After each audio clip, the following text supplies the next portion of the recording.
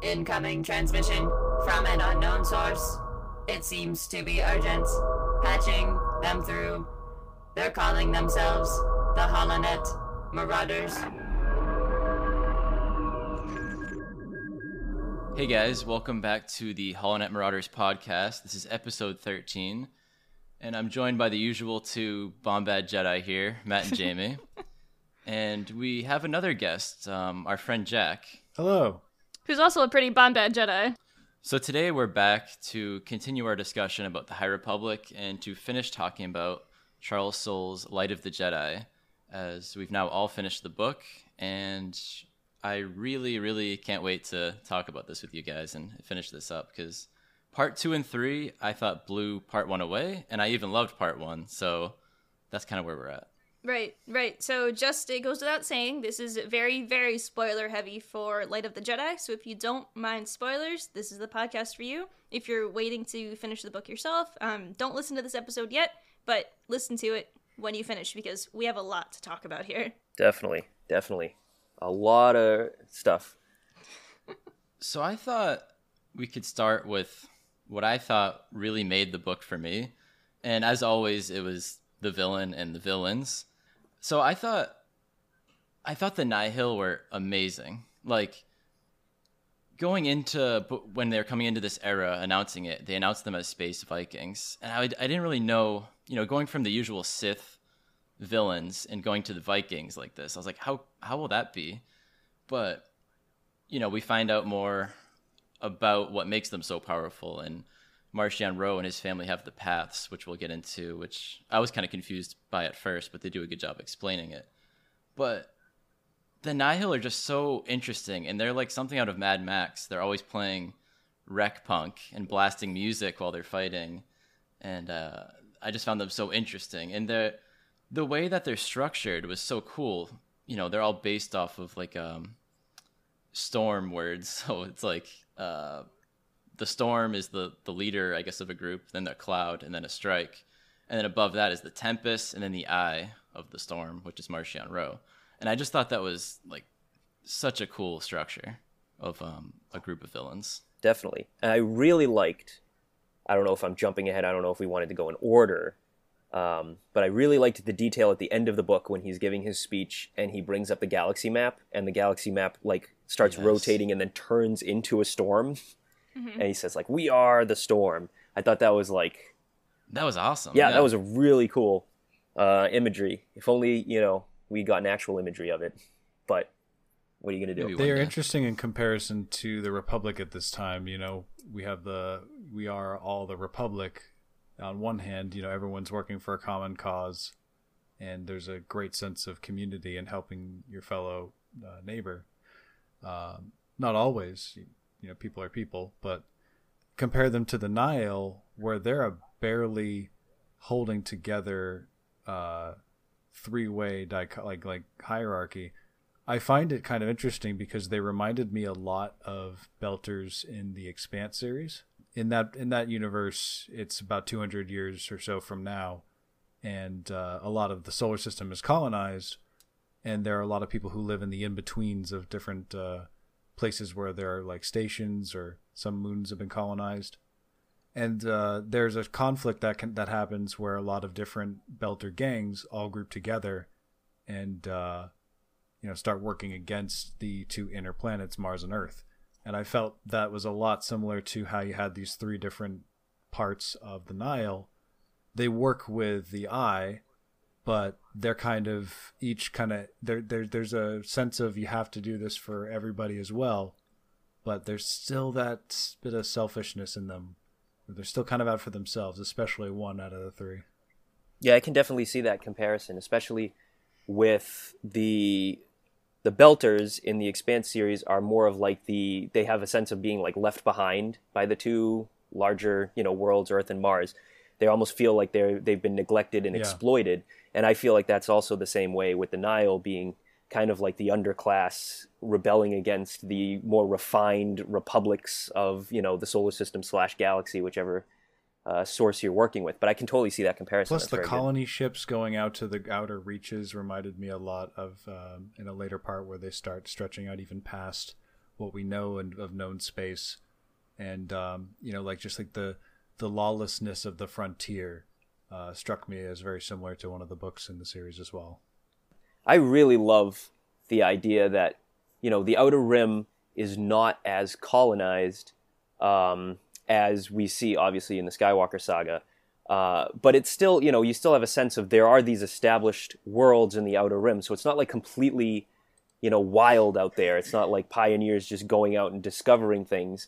But you still have a sense that this place is not fully structured yet, and the Republic still has a hard time gaining control of it. And, we learn from the Skywalker saga that they really do never get control of the Outer Rim. They never really establish control of that area, even with, they open the Starlight Beacon at the end of the novel. And they have like a hopeful, kind of feeling like, yeah, we're going to finally be able to unite the galaxy, but that seems to never actually take place. I thought it was, speaking of which, I thought it was just so cool to see how uncharted, the galaxy really is. And there's just like a few, like not a few, but a small amount of hyperspace lanes and nothing like we see in the Skywalker saga. And the paths that Marchion Ro and the Nihil have are, if he had those maybe during the time of the sequel trilogy or, the Mandalorian time, when the Mandalorian takes place, those might not be as special. The way they travel about them is a little wacky, but, a lot more is charted in quote unquote modern Star Wars than in the High Republic times. So that was really cool to see. Yeah, we were trying to figure out earlier what exactly the knowledge of the entire galaxy that the Nihil have. It seems like they have the biggest overall like completed map of the entire galaxy at this point in time, because the Republic seems to just have the core worlds mapped and everything that they've traveled via hyperspace to, so some of the Outer Rim, and they are actively looking to expand beyond, which is why they're starting up the Starlight Beacon and trying to do more outposts like that. And they know that there's more out there and they want to explore more. However, they're still not making it out there. So with the Nihil, they definitely have the most complete map. And they have that ace in the hole with Mary Santeca. You said the magic word. Wait Can a second. we talk about her? Wait a second. We need to talk about her. Mari Santeca or Mary Santeca. The whole Santecas, just getting to hear more about them. I mean, so like that means that hyperspace knowledge and mapping cartography, it's privatized. It's not a publicly funded effort. So the Santecas could be sitting on way more than they sell. Yeah, absolutely. And it's very cool having read the Poe Dameron comics and obviously seen the first 10 minutes of The Force Awakens. Lor Santeca, the last of the Santeca clan, who's killed at the beginning of The Force Awakens. But in the Poe Dameron comics, they talk a lot about his fortune. You know that he's like this rich guy who really never had, to work in his life, kind of roamed the galaxy, discovering different, force-based religions and, architecture and archaeology. It was the word I was looking for. Just to jump in really quick, we were watching an interview with Charles Soule, and I believe it was Alex from Star Wars Explained. He interviewed Charles Soule, and Charles Soule talked about how Lor Santeca is like one of his all-time favorite characters that is like kind of like really underrated. Yeah. Because think about it as well, he's written about the Santecas at least 3 or so times, because he did the Poe Dameron comics, he did The Rise of Kylo Ren, in which Lor Santeca appears, and now he's talked about his ancestors in Light of the Jedi. Yeah, I mean, I think that's just, another one of those cool connections to the sequels that spans throughout the entire history that we have so far for, current canon. I think it's a really cool connection. It was interesting to see the problem that was trying to be solved by Kevin Tarr. Oh, yes. Yes, I want to talk about that. Trying to uncover how to predict those and like the logistics of what he would need, the resources from that time. There's been a lot of criticism that the technology doesn't feel older, but I think there's definitely, it's not as grand as we might want, but there's, the lack of Bacta, right, which I think you guys mentioned last time. The amount of droids needed really speaks to the difference in age. You mentioned that, and that's perfect for a point that I wanted to make, which is, I was talking to Jamie and AJ about this actually in the last podcast, and we had to cut it out because it was in part 2 and I didn't realize it. Cavan really invents the first hyperspace tracking we see that play such a huge pivotal role in The Last Jedi. But when you look all the way back, 200 years, you have, what was it, like something like 50,000 droids? I forget the number. 30,000. Yeah, at least 30,000, I think. At least 30,000 droids in one location, right? Making these incredible computations that, just barely works. I mean, these droids are like overheating and exploding and shattering left and right. And what's his name? Elzar Mann.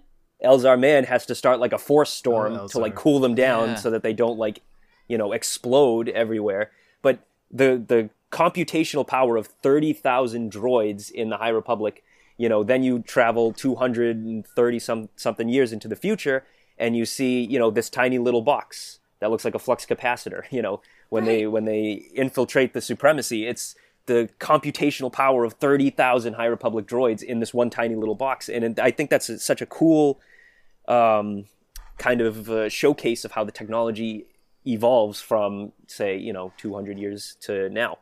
I think that's another cool connection to the sequels. I'm going to keep saying that.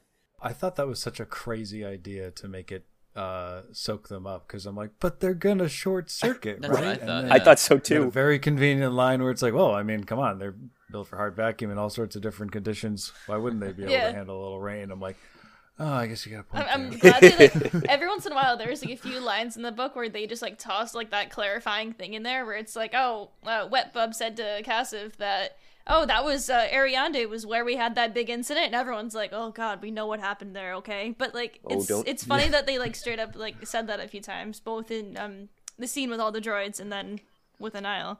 Don't mention Wet Bub. I can go on and on. You want to talk about Wet Bub? Wet Bub, dude. Wet Bub. It's like I'll go on for a while, dude. Is he the first Gungan with a speaking role outside of the prequels that we've seen? He has to be. Possibly. Who else? He's definitely one that we could possibly. Oh my goodness! It's strong, possibly that Wet Bub. I want is some the Wet first Bub art. one. Somebody out there make some Wet Bub art. One or two itsy bitty RTPCs.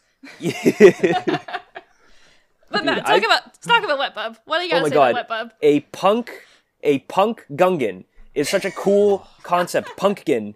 I need more of them. And it makes me really sad. We were talking just last night about how cool Wet Bub was, and I was very close to finishing the book, and obviously I knew Wet Bub was dead, and I had to hold my tongue because I was just so depressed that Wet Bub, my beautiful Wet Bub, is gone. I know, you did a good job at hiding that, because we just finished the book. Yeah, I can't believe you held on to that for so long. Yeah, I couldn't say anything. Yeah, there was, R.I.P. But yeah, it's like I said, somebody out there needs to make art, because I need to see Wet Bub with my own eyes. Action figures. I need action figures. I need official art, fan art. I don't care. Just make art for Wet Bub.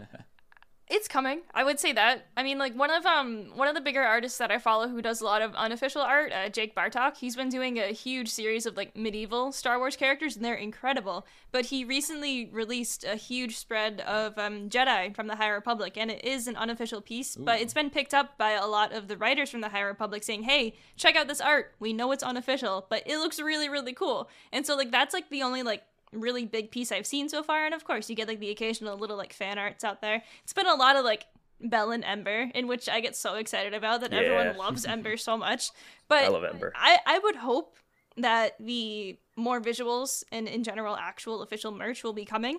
That's like my biggest want out of all of this, is just more visuals for everything.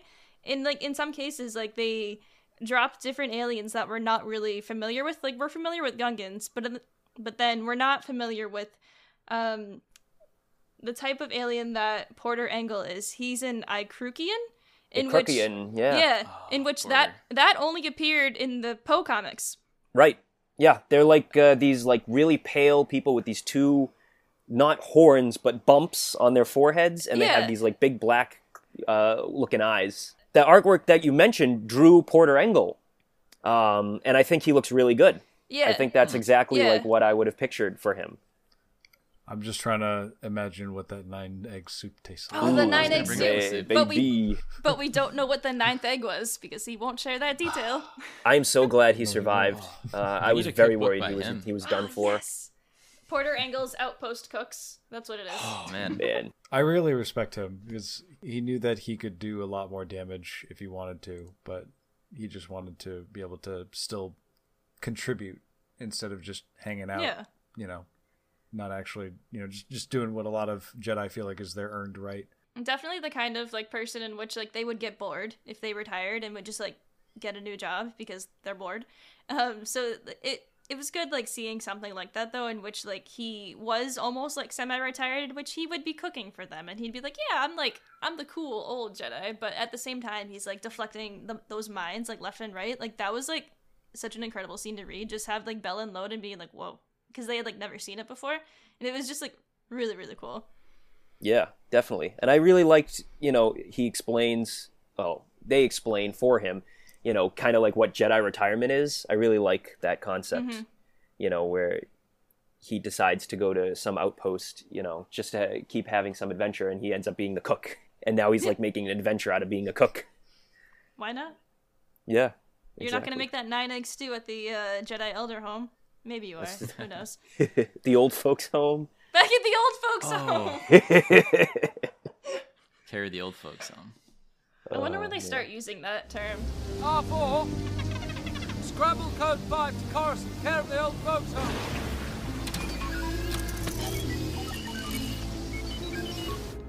So something we didn't get to really talk about Elfrona in the last one, but I wanted to mention Elfrona and a connection to the Rise of Kylo Ren comic.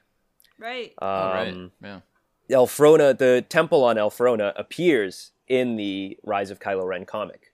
It's where Luke and Ben and Lor Santeca encounter the Knights of Ren for the first time. Mm-hmm. And then he comes back later. Kylo Ren comes back later and destroys the entire temple. But it's really cool to have them like describe what the temple looks like in its heyday, and then pulling out the comic and again looking 200 years later and saying like, wow, this is the same place that we actually saw active with Jedi, doing things. And I thought that was a really cool little connection. They do that a lot. Just for clarification as well, it's not the temple.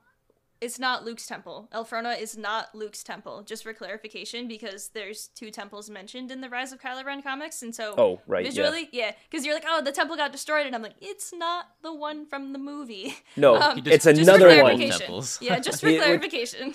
Kylo Ren comes back to find Ren's mask, and then destroys that temple too. He's just going on a temple destruction. He's just going on a temple destruction. And the Dagobah cave. Yeah, he's just destroy everything. Who cares? Just another Charles Soule classic. Yeah. One thing that I was really eager to talk about because it kind of shook up my understanding of the Force was this concept of being able to float, right? Using the Force, because I always felt that you could use it to jump really high, you could use it to run really fast, as we saw in episode 1. For like a second, and I never mentioned it again. We now know that we can use the Force to slow ourselves if we are really, really good at it, because it does seem to take some really precise concentration. Right. And that kind of surprised me, because I always thought that the effort that it would take to lift yourself up would be like kind of like an infinite loop, and it would kind of force like feedback in some way. That would cause a problem, but I'm open to it. We see Kanan break his fall a few times in Rebels, and in one of the Kylo Ren comics, Snoke like threw him off a cliff, and he broke his fall. Right. So those are the 2 times we've seen it. Oh, okay. Mm-hmm. Yeah. But I like the idea of it's sort of a lost Jedi power, or that they don't really do as much, because we definitely don't see it in the prequels. Yeah, I agree. But yeah, it's pretty interesting. It opens the door for Mace Windu. How do we know that, say, Anakin isn't using it to break his falls when he's jumping out of cars left and right on Coruscant, True. I feel like it might be like in something that they like don't even think twice about, but it was just a huge like development thing for Bell in this case, because he does it 3 times, which is always like a good number for doing something in stories. But he does it 3 times in this, in which they have to jump out of the Vector on Hetzal, and Loden saves him. And then Loden pushes him off the cliff on Elfrona, in which Indira saves him because he like gets distracted while he's doing it. And then when it's literally do or die, and he has to save the Blythe child, he does it because it's do or die. Yeah, it worked really well. It was a great arc for him and his character development, and I definitely was like, okay, if he doesn't make it now, there's no way out of this. Like, Exactly. the entire way that like section is like set up with like, oh, Loden is going to do his thing and Belle has to go do this other thing, and I'm like, oh god, they're getting separated. This isn't good. I don't like when they get separated because I loved the master apprentice relationship with Belle and Loden. It's probably one of my favorite master apprentice relationships of ever. Absolutely. And Since Qui-Gon and Obi-Wan. pretty much, Yes. yeah. And like AJ was tying it to that like a little bit as well, in which we're almost like convinced that like Qui-Gon and Obi-Wan were a massive inspiration for Belle and Loden, because like it's, but almost like better, I dare say, which is like, ooh. Ooh. I hope we get to see more of them, because I was not happy with the cliffhanger left at the end of. Yeah, we can talk about that right now. So, if I don't know anybody who hasn't read it and is watching this, you're absolutely crazy. You should be reading it. But if you haven't read it, at the end, so the Nihil take this mining family hostage, and the dad is still captured. The rest of the family is freed. Actually, when Belle jumps out of the ship, he's there. He's trying to rescue the girl of the family. And at this point, Marchion's basically admitted that he orchestrated it all to entrap a Jedi. Right. Yes. Because that's What happens is Loden Grapestorms gets captured by the Nihil. And first of all, I just want to talk about the scene where Marchion Ro and Lorna D are standing in the cargo hold or whatever, and Loden is captured, and the dad is just like lying unconscious.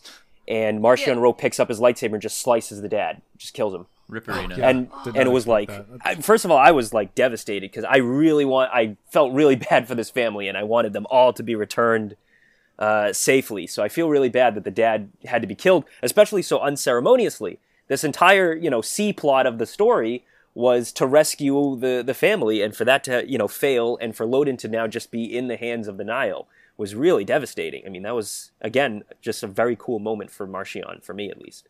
It shows the selflessness of the Jedi as well, because this family literally was no one. They are just a random family from Alderaan, in which they settled on Elfrona just to rough it themselves and just have their own little farm. And they literally were no one important. And the Jedi still went out of their way to like save them and whatnot, and save the entire family. And then Marchion just brought it back to like real life, being like, oh, these people are literally no one, I don't care, and just kills the guy. And then meanwhile, poor Loden's like literally like as restricted can be. Like think like Darth Maul in season 7 of the Clone Wars, but not in a box, but just like all like linked up and whatnot, and like no one can like, he just, oh my god, just Loden. He has to watch his own lightsaber get bloodied. Yeah. Surrounded by pain. And it, So much it's all pain. revealed that Marchion, this capture of this mining family was all just to get a Jedi. He didn't give, two cares about the rest of the people. He just cared about getting the Jedi. Marchion himself, I mean, just finding out how much of a schemer he was. Yeah. He knew that all he has is Santeca. What's her first name? Mari Mari. Santeca. Mari. Yes. All he has is Mari Santeca. Without her, he has nothing. He doesn't have the paths. And so for him to orchestrate it in a way that makes him the spiritual figurehead of the Nihil, and the Tempests are now serving him and listening to him instead of being an equal member. It just like the power dynamic, the way he shifts it, and played the third guy, the really arrogant one, Kassav. Okay, Kassav. Yes, the way he played Kassav, I was like, yes, please. Yes. This guy is so bad news. Get him out. And of here. his plan, the revelation at the end that his plan is to capture a Jedi, and now he's just captured a bunch of random people and is just consistently torturing them in cells like surrounding that Jedi, so that he'll go mad with all the pain that Marchion Ro is causing. Mm-hmm. That is like so evil and so. You're right. He's a schemer, and that revelation from the beginning of the book, where Marchion Ro is just kind of this guy who seems to have a lot of pressure put on him because he inherited all of this stuff from his dad. First of all, I love the connection between Marchion Ro and his father, Asgar Ro. I really like, first of all, Star Wars has always had the theme of like fatherhood. That's being like a big theme. So now to have the villain kind of have daddy issues is pretty interesting. And I love that Marchion is not only just inheriting everything his dad gave him, but like expanding, and he's way more what's the word? Ambitious than his father was. The rest of the Nihil say that they're like, oh, Marchion's just the eye. Like, what is he doing here? He's more than an eye now. He's taking more power.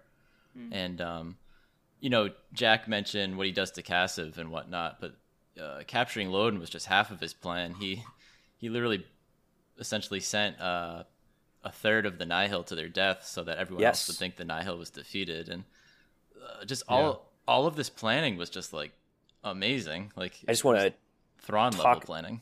Oh yeah, definitely. I want to talk about the sending Kassav and his entire Tempest to their deaths. Yeah. I want to talk about.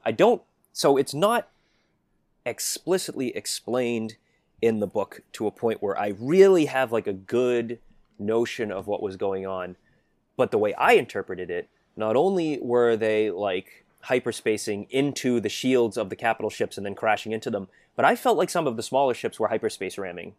I felt like there were some holdo maneuvers in there, or some form of, hyperspace attacks. Something that I know a lot of fans wanted kind of fleshed out more. They wanted to actually see it now that it was introduced in The Last Jedi. One of the major talking points was, why haven't we seen this before? Where is this? To think that maybe the Nihil start using hyperspace weaponry. And that could be an explanation for why we haven't seen it since. They probably are.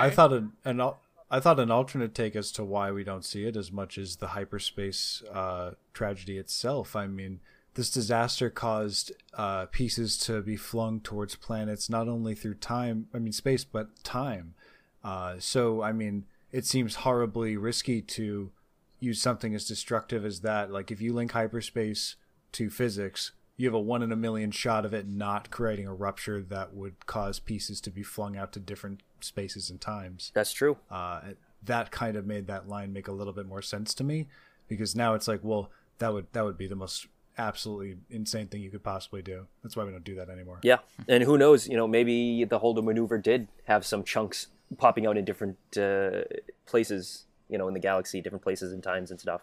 Yeah, who knows? Did. That would have been cool. Like, just like thinking about it now, it definitely did. Another tiny connection to the sequels that they seem to be continuously making, to kind of flesh out and connect everything together. But I really like your point, Jack, about how, hyperspace disasters seem to be like such a big prominent thing right now, with it still being, a relatively new technology, that suddenly things like hyperspace ramming and hyperspace weaponry become taboo over time because they cause so much devastating destruction.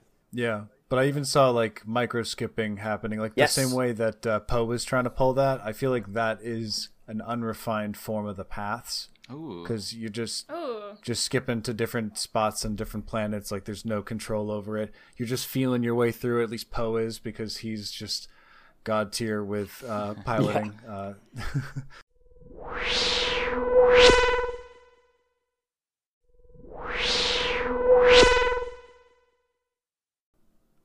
What do you guys think of Lena So and how she handled this tragedy? A political leader has to make a dangerous call about, limiting traffic and everything. I think that it was a direct allegory to the year 2020. I literally have like a few notes in my notes about how they talk about how they had to close the hyperlanes and planets have been under quarantine, and the economic crisis that might be afterwards, and they have to send stimulus out there. And I'm like, oh my god. Must be and nice. then they talk about at the very end how Yoda goes to the Starlight Beacon like with like his youngling so they can see all of it, and they're like, oh, it's very surprising to see Yoda because he usually avoided non-essential social gatherings. That's literally a phrase in this book. So yeah, I remember Charles that. Soule is literally just like, I'm going to stab into this story the fact that this was written in the year 2020 and it was supposed to be published in 2020, because we know books go through like a million revisions. Yoda was at the Citadel opening with the Bernie mittens on, sitting there. Here I am, just for the ceremony. In the same robe he's had his entire life. Anyway. Yep. I believe that Lena So did as well of a job as she could have done. I think that she is a wonderful chancellor because she is trying to do the best for the entire Republic, not just think of it as like one thing. And it's very clear that she does like listen to her advisors and the other senators, and she ponders everything before she makes that full decision. It's not just like she's in her like one decision and that's it. She's like, okay, well, yeah, let's see if we try this out, and like I'll delegate this to you. Can you do that? You better do that. And it works out well for her. Plus, like she has like 2 cats with her the entire time. Like that's like Giant cats. that's like God like that's God level of like, okay, here I am with my giant pets. lions. Here I am. Giant lions by her side at all times. That's insane. I liked the allegory between Palpatine and the Jedi Order just before the Clone Wars started versus Lina Soh meeting with the Jedi Order now. We saw a lot of the same arguments in the council about, is this the right thing to do? Mm-hmm. Do we have a responsibility to be a force against these people? They're just as much civilians as the people that they're attacking. How do we handle this? Right. Yeah, I really liked that. Now that you mentioned the Jedi Council section, it was one of the interludes. They only have the Jedi Council showcased once, mm-hmm. in which, first of all, Jorah Mali, who was supposed to run Starlight Beacon until her unfortunate passing, AJ. First of all, I love Jorah Mali, and I really can't wait to read more about her in Into the Dark, and I want her character to be fleshed out, because I really like that character for the, very small amount that we actually got of her. But I really liked that Jedi Temple, the Jedi Council scene, where they're kind of like discussing whether or not they want to take action against the Nihil, whether they should. Jack, you brought up some very good points where, it's the same talking points, but it seems to be a different approach and a different attitude that kind of changes the outcome. They both decide to take action, but it's with, like a different outlook that kind of showcases where the Jedi in the High Republic versus the Jedi in the prequels are. Yeah, it's like their main motivation for this wasn't to like keep the peace and like quell these separatists who may have specific grievances that they're not getting answered in this bogged down republic, versus now where it's like these are outright aggressors. They're taking advantage of the people who are trying to move out and populate the outer rim, and it makes sense for us to intervene in a way that at least helps minimize casualties. I think, yeah, that's perfect. That's a perfect way to describe it. What did you guys think of Elzar Mann's vision? Oh, man. That whole... Oh, yeah. First of all, that whole garden walk was so awkward. It was. I love Avar Kriss and Elzar Mann. I like... You gotta ship them, but like, it's like, oh my god, please, guys. I don't want to ship them because that's wrong, but like, kind of, darn it, how do I Avar do that? literally says, so we are Jedi, and I'm just like, oh my god, they love each other. They love each other. Like, I could tell, like, very early on, like, they love Go each dancing other, with her, you period. fool. But they are Jedi, so they can't.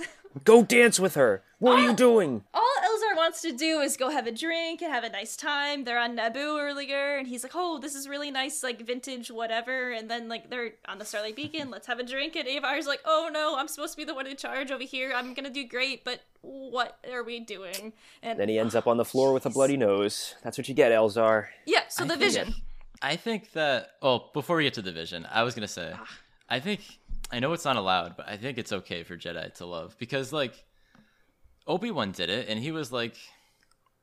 He let that go because he was... He did, yeah, but... Because he cared more about the Order. Anakin didn't and had no one to really talk to about it. Exactly. I think, if they had a support structure and if it wasn't taboo, probably would have been okay. Yeah. And for them, it's the problem that they have with it, from what I understand, is attachment leads to vulnerabilities because then people can be used against you. Mm. Like, they're even worried about Skier. Bell Zettifar and his Charhound. Like, that's technically too much of an attachment. Right. You can't even have a pet. Which comes with him to the Starlight Beacon. Like, Bell literally brings Ember comes with in him. handy. Yeah. All I can think of in my mind when you talk about that is Tobey Maguire as Spider-Man talking on the phone to fake MJ. I can't... Because what if my enemies use it? Oh my god! Don't even get me started with that. But anyways, but that showcases great power. When Bell and Ember, they talk about specifically how the group on Elfrona brought Ember into the group as like she's just part of the crew. There's no attachment here. She's just helping us with she's very crucial to the crew, so she's a part of us. And everyone in that Elfrona base loves Ember as well. Like, they all love Ember. There's, like, literally a point, like, Indira like leaves on the speeders while they're like driving along, and Loden takes over driving, and Ember starts like whining because she's a dog, and so Loden just like leans down while he's driving to like pat her head, and I'm like, oh, this is so precious. It showcases how like fast and loose with the rules these Jedi are. I have no question that Avar, Chris, and Elzar Mann are going to act on their feelings at some point in the High Republic. They better. It's going to be a problem for them at some point. It's definitely, obviously, they're setting it up to be addressed again, but I have no doubt that that's going to be a major point of kind of conflict with them. And I just want to also say, before I forget, Skier is also having trouble with Jorah Mali's death, because he seemed to be really fancy on her. She dies, and apparently he's really struggling with that. Yeah, because he breaks down in the comic at the end of the first issue of the High Republic comic. Yeah, he's like losing it. After they knight Kyiv, he just like has a breakdown during the night, like that whole ceremony where they do the Light of the Jedi. And there was also the Ithorian Jedi lost his kind of quote unquote partner in crime. Yeah, so. Teami. Yeah, and he was pretty devastated about that as well. I liked Teami. I miss her. Yeah. Yeah. She's Me good. and you, man. We like Teami. I liked her. Tammy was really She's a cool. good pilot. So anyway, Elzar Mann's vision. Elzar Mann's vision. Right. Back on top. I could be totally wrong here, but when I read / listened to the audiobook of The Vision, the first thing that came to mind was that he was envisioning Order 66. And I know that's probably not right, but just the fear in Jedi running, like, I don't know if the Nihil are going to cause that, but what do you guys think? Right. Well, because, he mentioned that they weren't retreating, they were running away. You know, they were actually legitimately scared. But of course, you say that it could very well be Order 66. I actually kind of like that idea. But of course, they're all bathed in this sickening purple light, he mentions. And of course, that purple light is whatever artifact that Marchion Ro is holding in front of Loden when he's showcasing like the power that he has with the relic with the twisted faces that glows he purple. knows how to deal with Jedi. And yeah, so he's like, bring him on. I've got this purple thing, whatever it is. And of course, now Elzar Mann is having a vision of all these terrified Jedi dying and being bathed in purple light. Tony Stark and Ultron. Yeah. Yeah, I was getting Ultron visions from when Wanda was making him freak out when he saw what Thanos was going to do to him. Yeah. Or Ultron. I love the Order 66 theory, but the fact that Matt just mentioned or reminded us about that not Elzar, Marchion Ro has whatever this like stick type thing that I'm assuming is about the size of a lightsaber, but it's not. It's like some other thing that glows purple. We don't know what it is, but the fact that the purple light and everything, I'm like, oh, that's definitely whatever this is. I loved the Order 66 theory, but now I'm like, it makes more sense that it would be something that these Jedi directly have to face than something like 250 years in the future. Now, I don't know if Elzar Mann's vision is going to be addressed, but of course, he has a vision of the future, and it seems like he's going to be taking it very seriously, and he's going to be approaching the Jedi. And we know that the Jedi of the prequel era don't. Either they see visions as taboo, or they don't take them very seriously. Like, obviously, Sifo-Dyas has a vision of the Clone Wars and has to go behind the Council's back to get the clone army, and, Anakin has visions of his mom, and then Padme, and they're all like, oh yeah, no, it's fine, don't worry about it. You can't trust visions, period. You can't trust visions, but the way visions are always... See, people always say that, the way when Jedi see the future, they have the power to really change that future, but that's never really what we see in Star Wars. When has it ever been that a vision that a Jedi has doesn't come true? It might not come true in the context that they have the vision, but it always comes true in one way or another. Right. Yeah, it's part of the classic idea of the myth of any sort of prophecy. You can only really change how it happens versus the actual outcome. Definitely goes in line with George's way of storytelling. And they even use the word prophecy in there's tons of prophecies. Elzar Mann's vision. He was like, some prophecy. And I'm like, wait, what? Which one? Well, there's a million. I mean, that's all of like Dooku and Qui-Gon's like research and whatnot. And it's like, oh God, you guys and the prophecies again. I just want to talk about two of the most unlikely heroes in all of the High Republic. And I know you know who I'm talking about. It's, of course, Joss and Pika. Yes. Yeah. Joss and Pika, Was there Adrian. any better characters Like, I rooted for that couple. I'm like, man, they just deserve to go on vacation, Dude. but they're doing what they love. Yeah, I was so worried they were going to die. I They was made rooting it for to them the so end. hard. They made it to the They end. did. They were there at the ceremony. Go on your vacation, you two. You deserve it. Yeah. Did you listen to the audiobook, by the way? I did. I loved his voice. Oh my goodness. This guy was like a New York Yorker. slice. New Yorker, like, hot dog vendor or something. It was like a combination of, like, Chicago What are you and New York. doing? Yeah, right?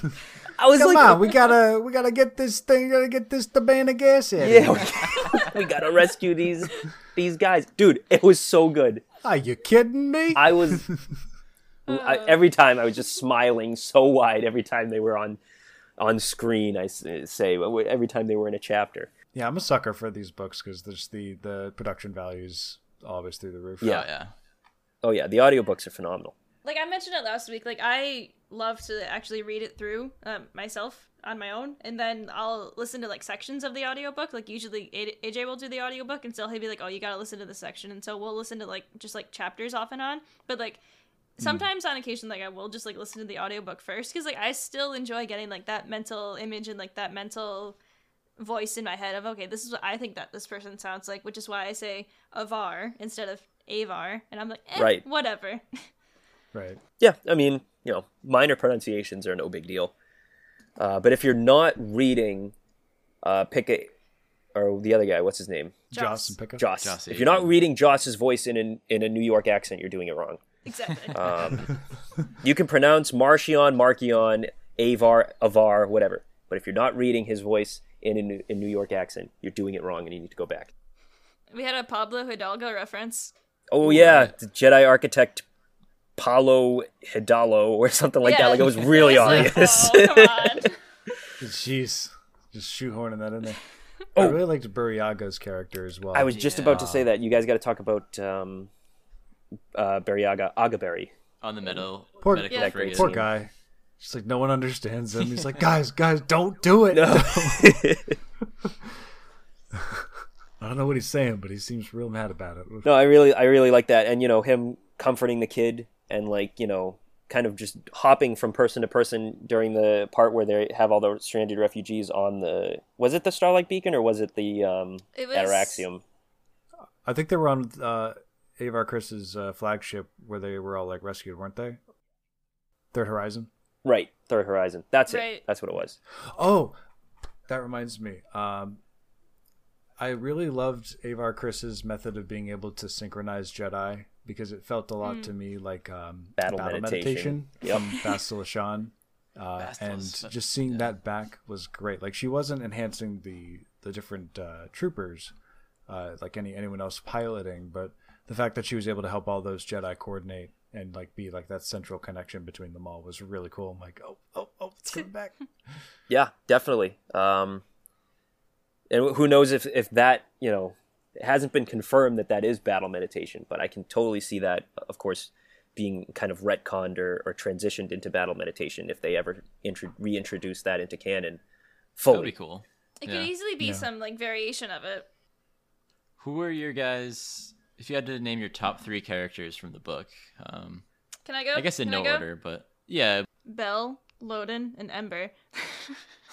No, but really, Bell, Loden, and Elzar Man, actually. Yeah, Okay. I like Elzar, man. I mentioned it earlier already that Bell and Loden are probably like the best like master apprentice relationship we're going to get, and Bell just seemed super unique as a Padawan. Like obviously we have like a very like headstrong Padawan no matter what, but I loved actually seeing him develop and like grow throughout the entire thing. Loden as well, we kind of like see him grow as well, being like, oh, I'm like a really confident teacher and I'm like good at what I do, but then towards the end we see him like knock down a few pegs and it's like, oh god, I'm really worried about this guy.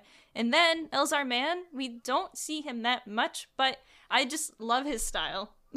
Like it's super ridiculous, but I just love his style. Yeah, he's like really suave. Like he Yeah. always just has like that one thing that he's saying, like the way he's read in the book too. Again, back to the audiobook.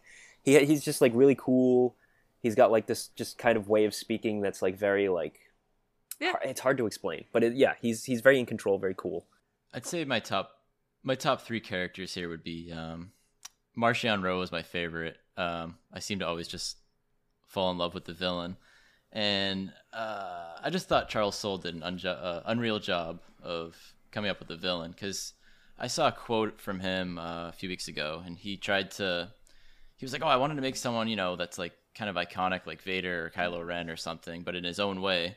And I thought he nailed it with Marchion Ro. And I think, he gets more eviler. Is eviler a word? I don't know. He gets more evil as the book goes on, and I can't wait to see where he goes even further with his story.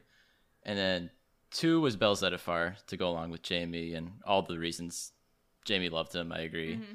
And 3 was Porter Engle, just because of that 9-egg stew and his ability with the saber. Yeah, those are good picks. For me, I would say I have to cheat a little bit because I feel like the combos are what make them as interesting as they can be. Definitely Loden and Bell were my favorite duo.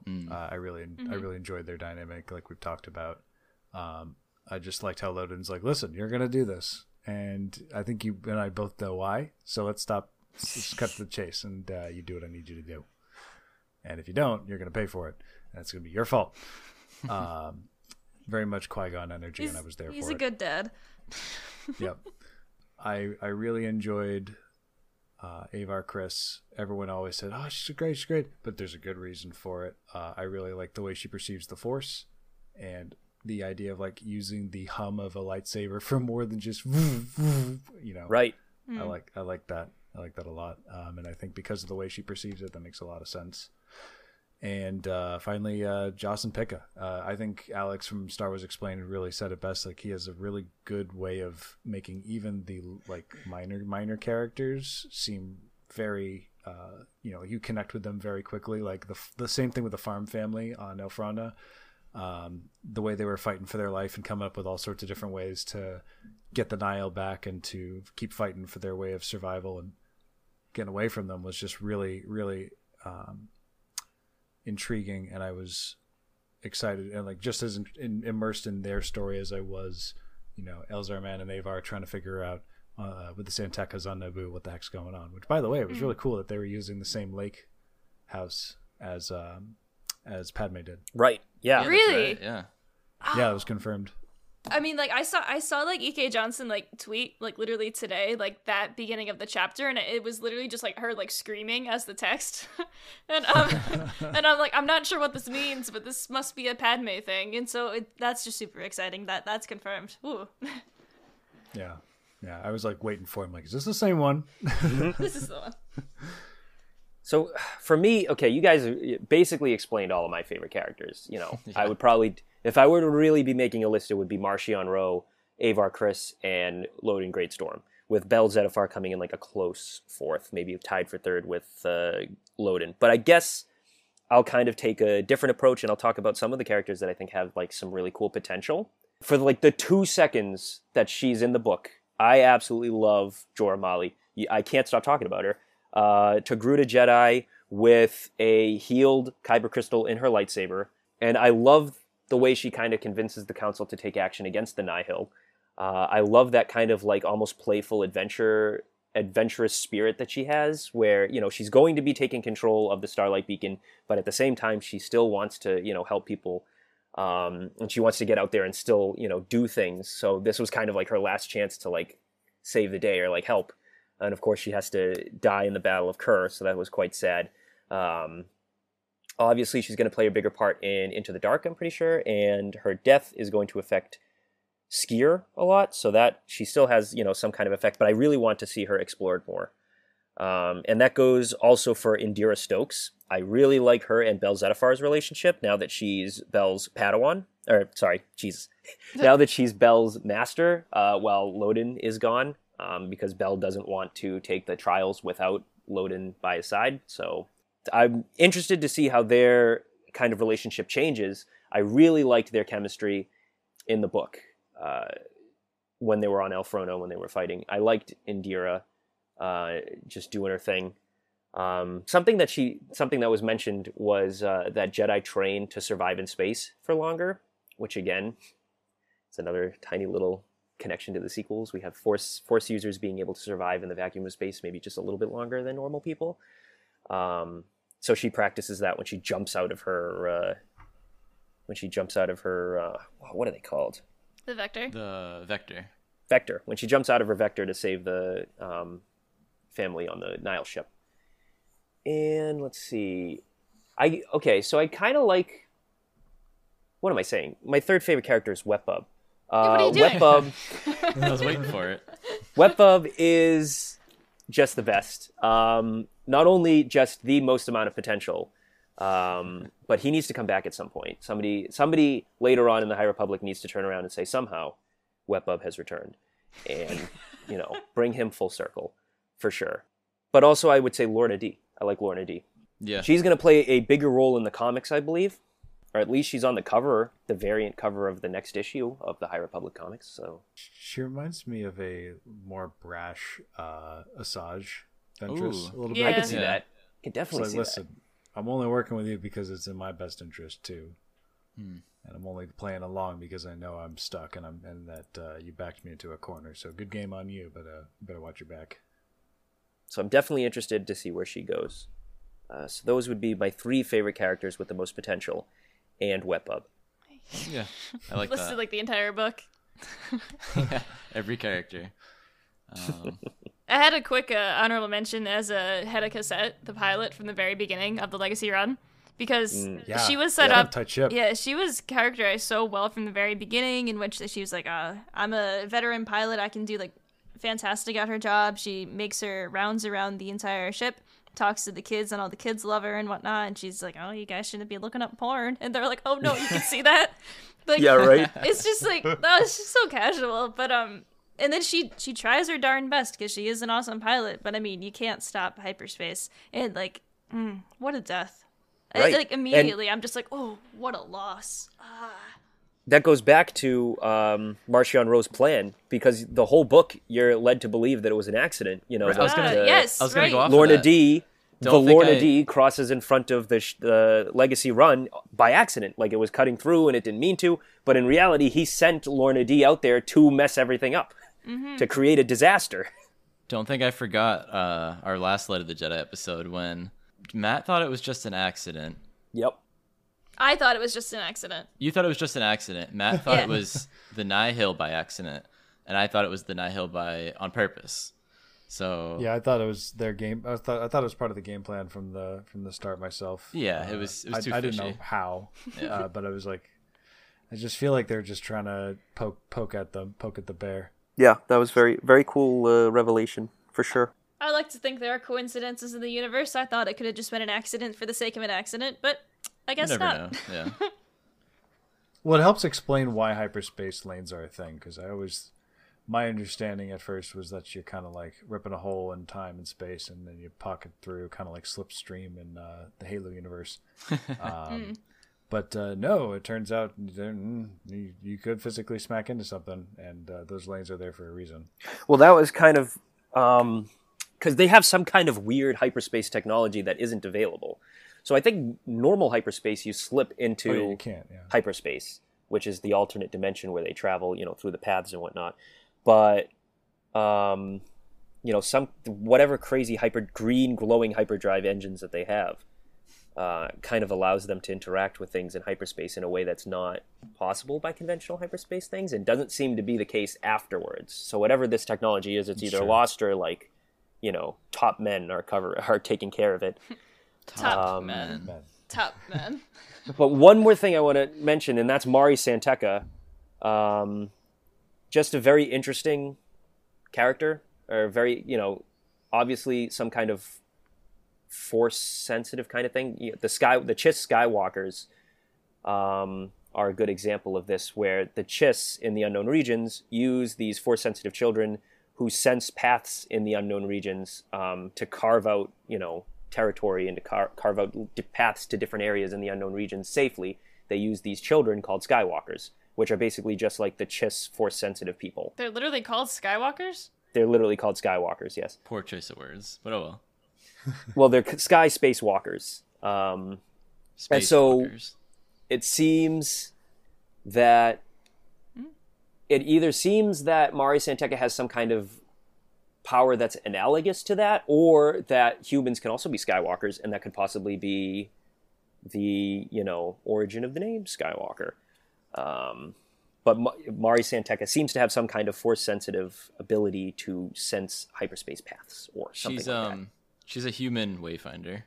Yes. plugged in. Pretty much. Overall, I mean, I thought this book was awesome, and I thought it was a perfect foundation for the High Republic to build on. So Absolutely. I don't give many things a 10 out of 10, but it's pretty darn close. So well done, Charles Soule. Yeah, I appreciated like that everything didn't quite wrap up. There's still plenty to go from, and I'm interested to see where every one of these characters that have been introduced goes, and I'm excited to see what's in store for them. I got lots of wants. I agree. There's I have a lot of questions still. Like, my biggest question still is, why did Marciano Ro want a Jedi? Like, what on earth does he need a Jedi for? And I'm a little concerned.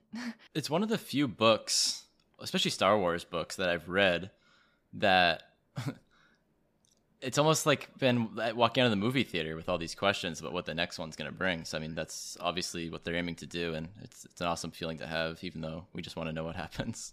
Yeah. The High Republic definitely has a lot of potential that is, really exciting to explore. And I really love the idea that, for the most part, this era in time is going to be covered by books. It's going to be supported by books. Novels are going to be their own, mainline Star Wars stories, which I feel that hasn't really been done, to the fullest extent that it used to be done, for instance.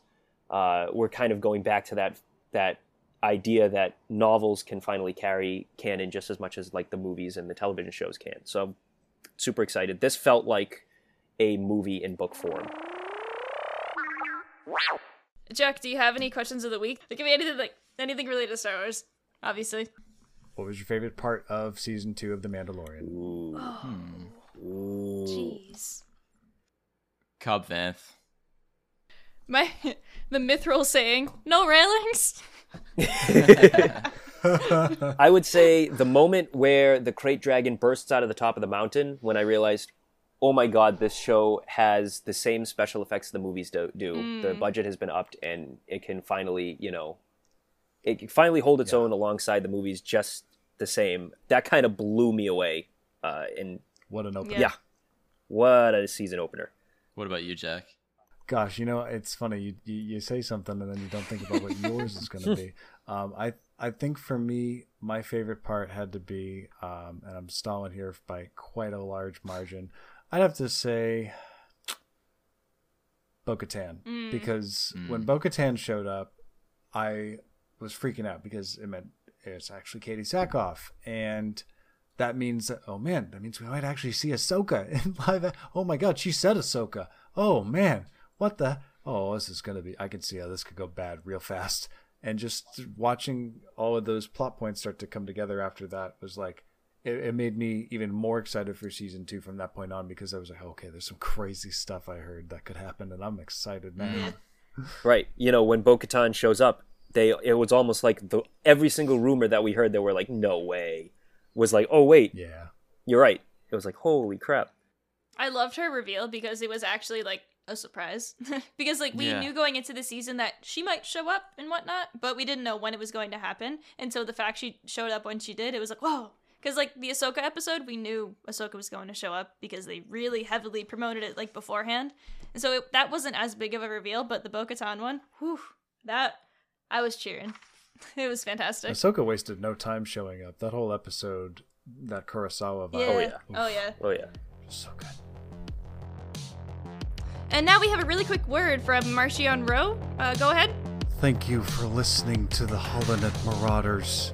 I appreciate Jamie, AJ, and Matt for letting me join today and talk about the High Republic.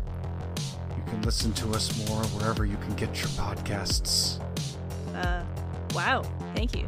Anyway, thank you for listening to the show. You can follow us on Twitter at Holonet Marauder. You can follow us on Instagram at Holonet Marauders. You can check out our website, holonetmarauders.com, and then you can also check out our Patreon if you guys are feeling like it. Just search for Holonet Marauders. We'll see you guys next week.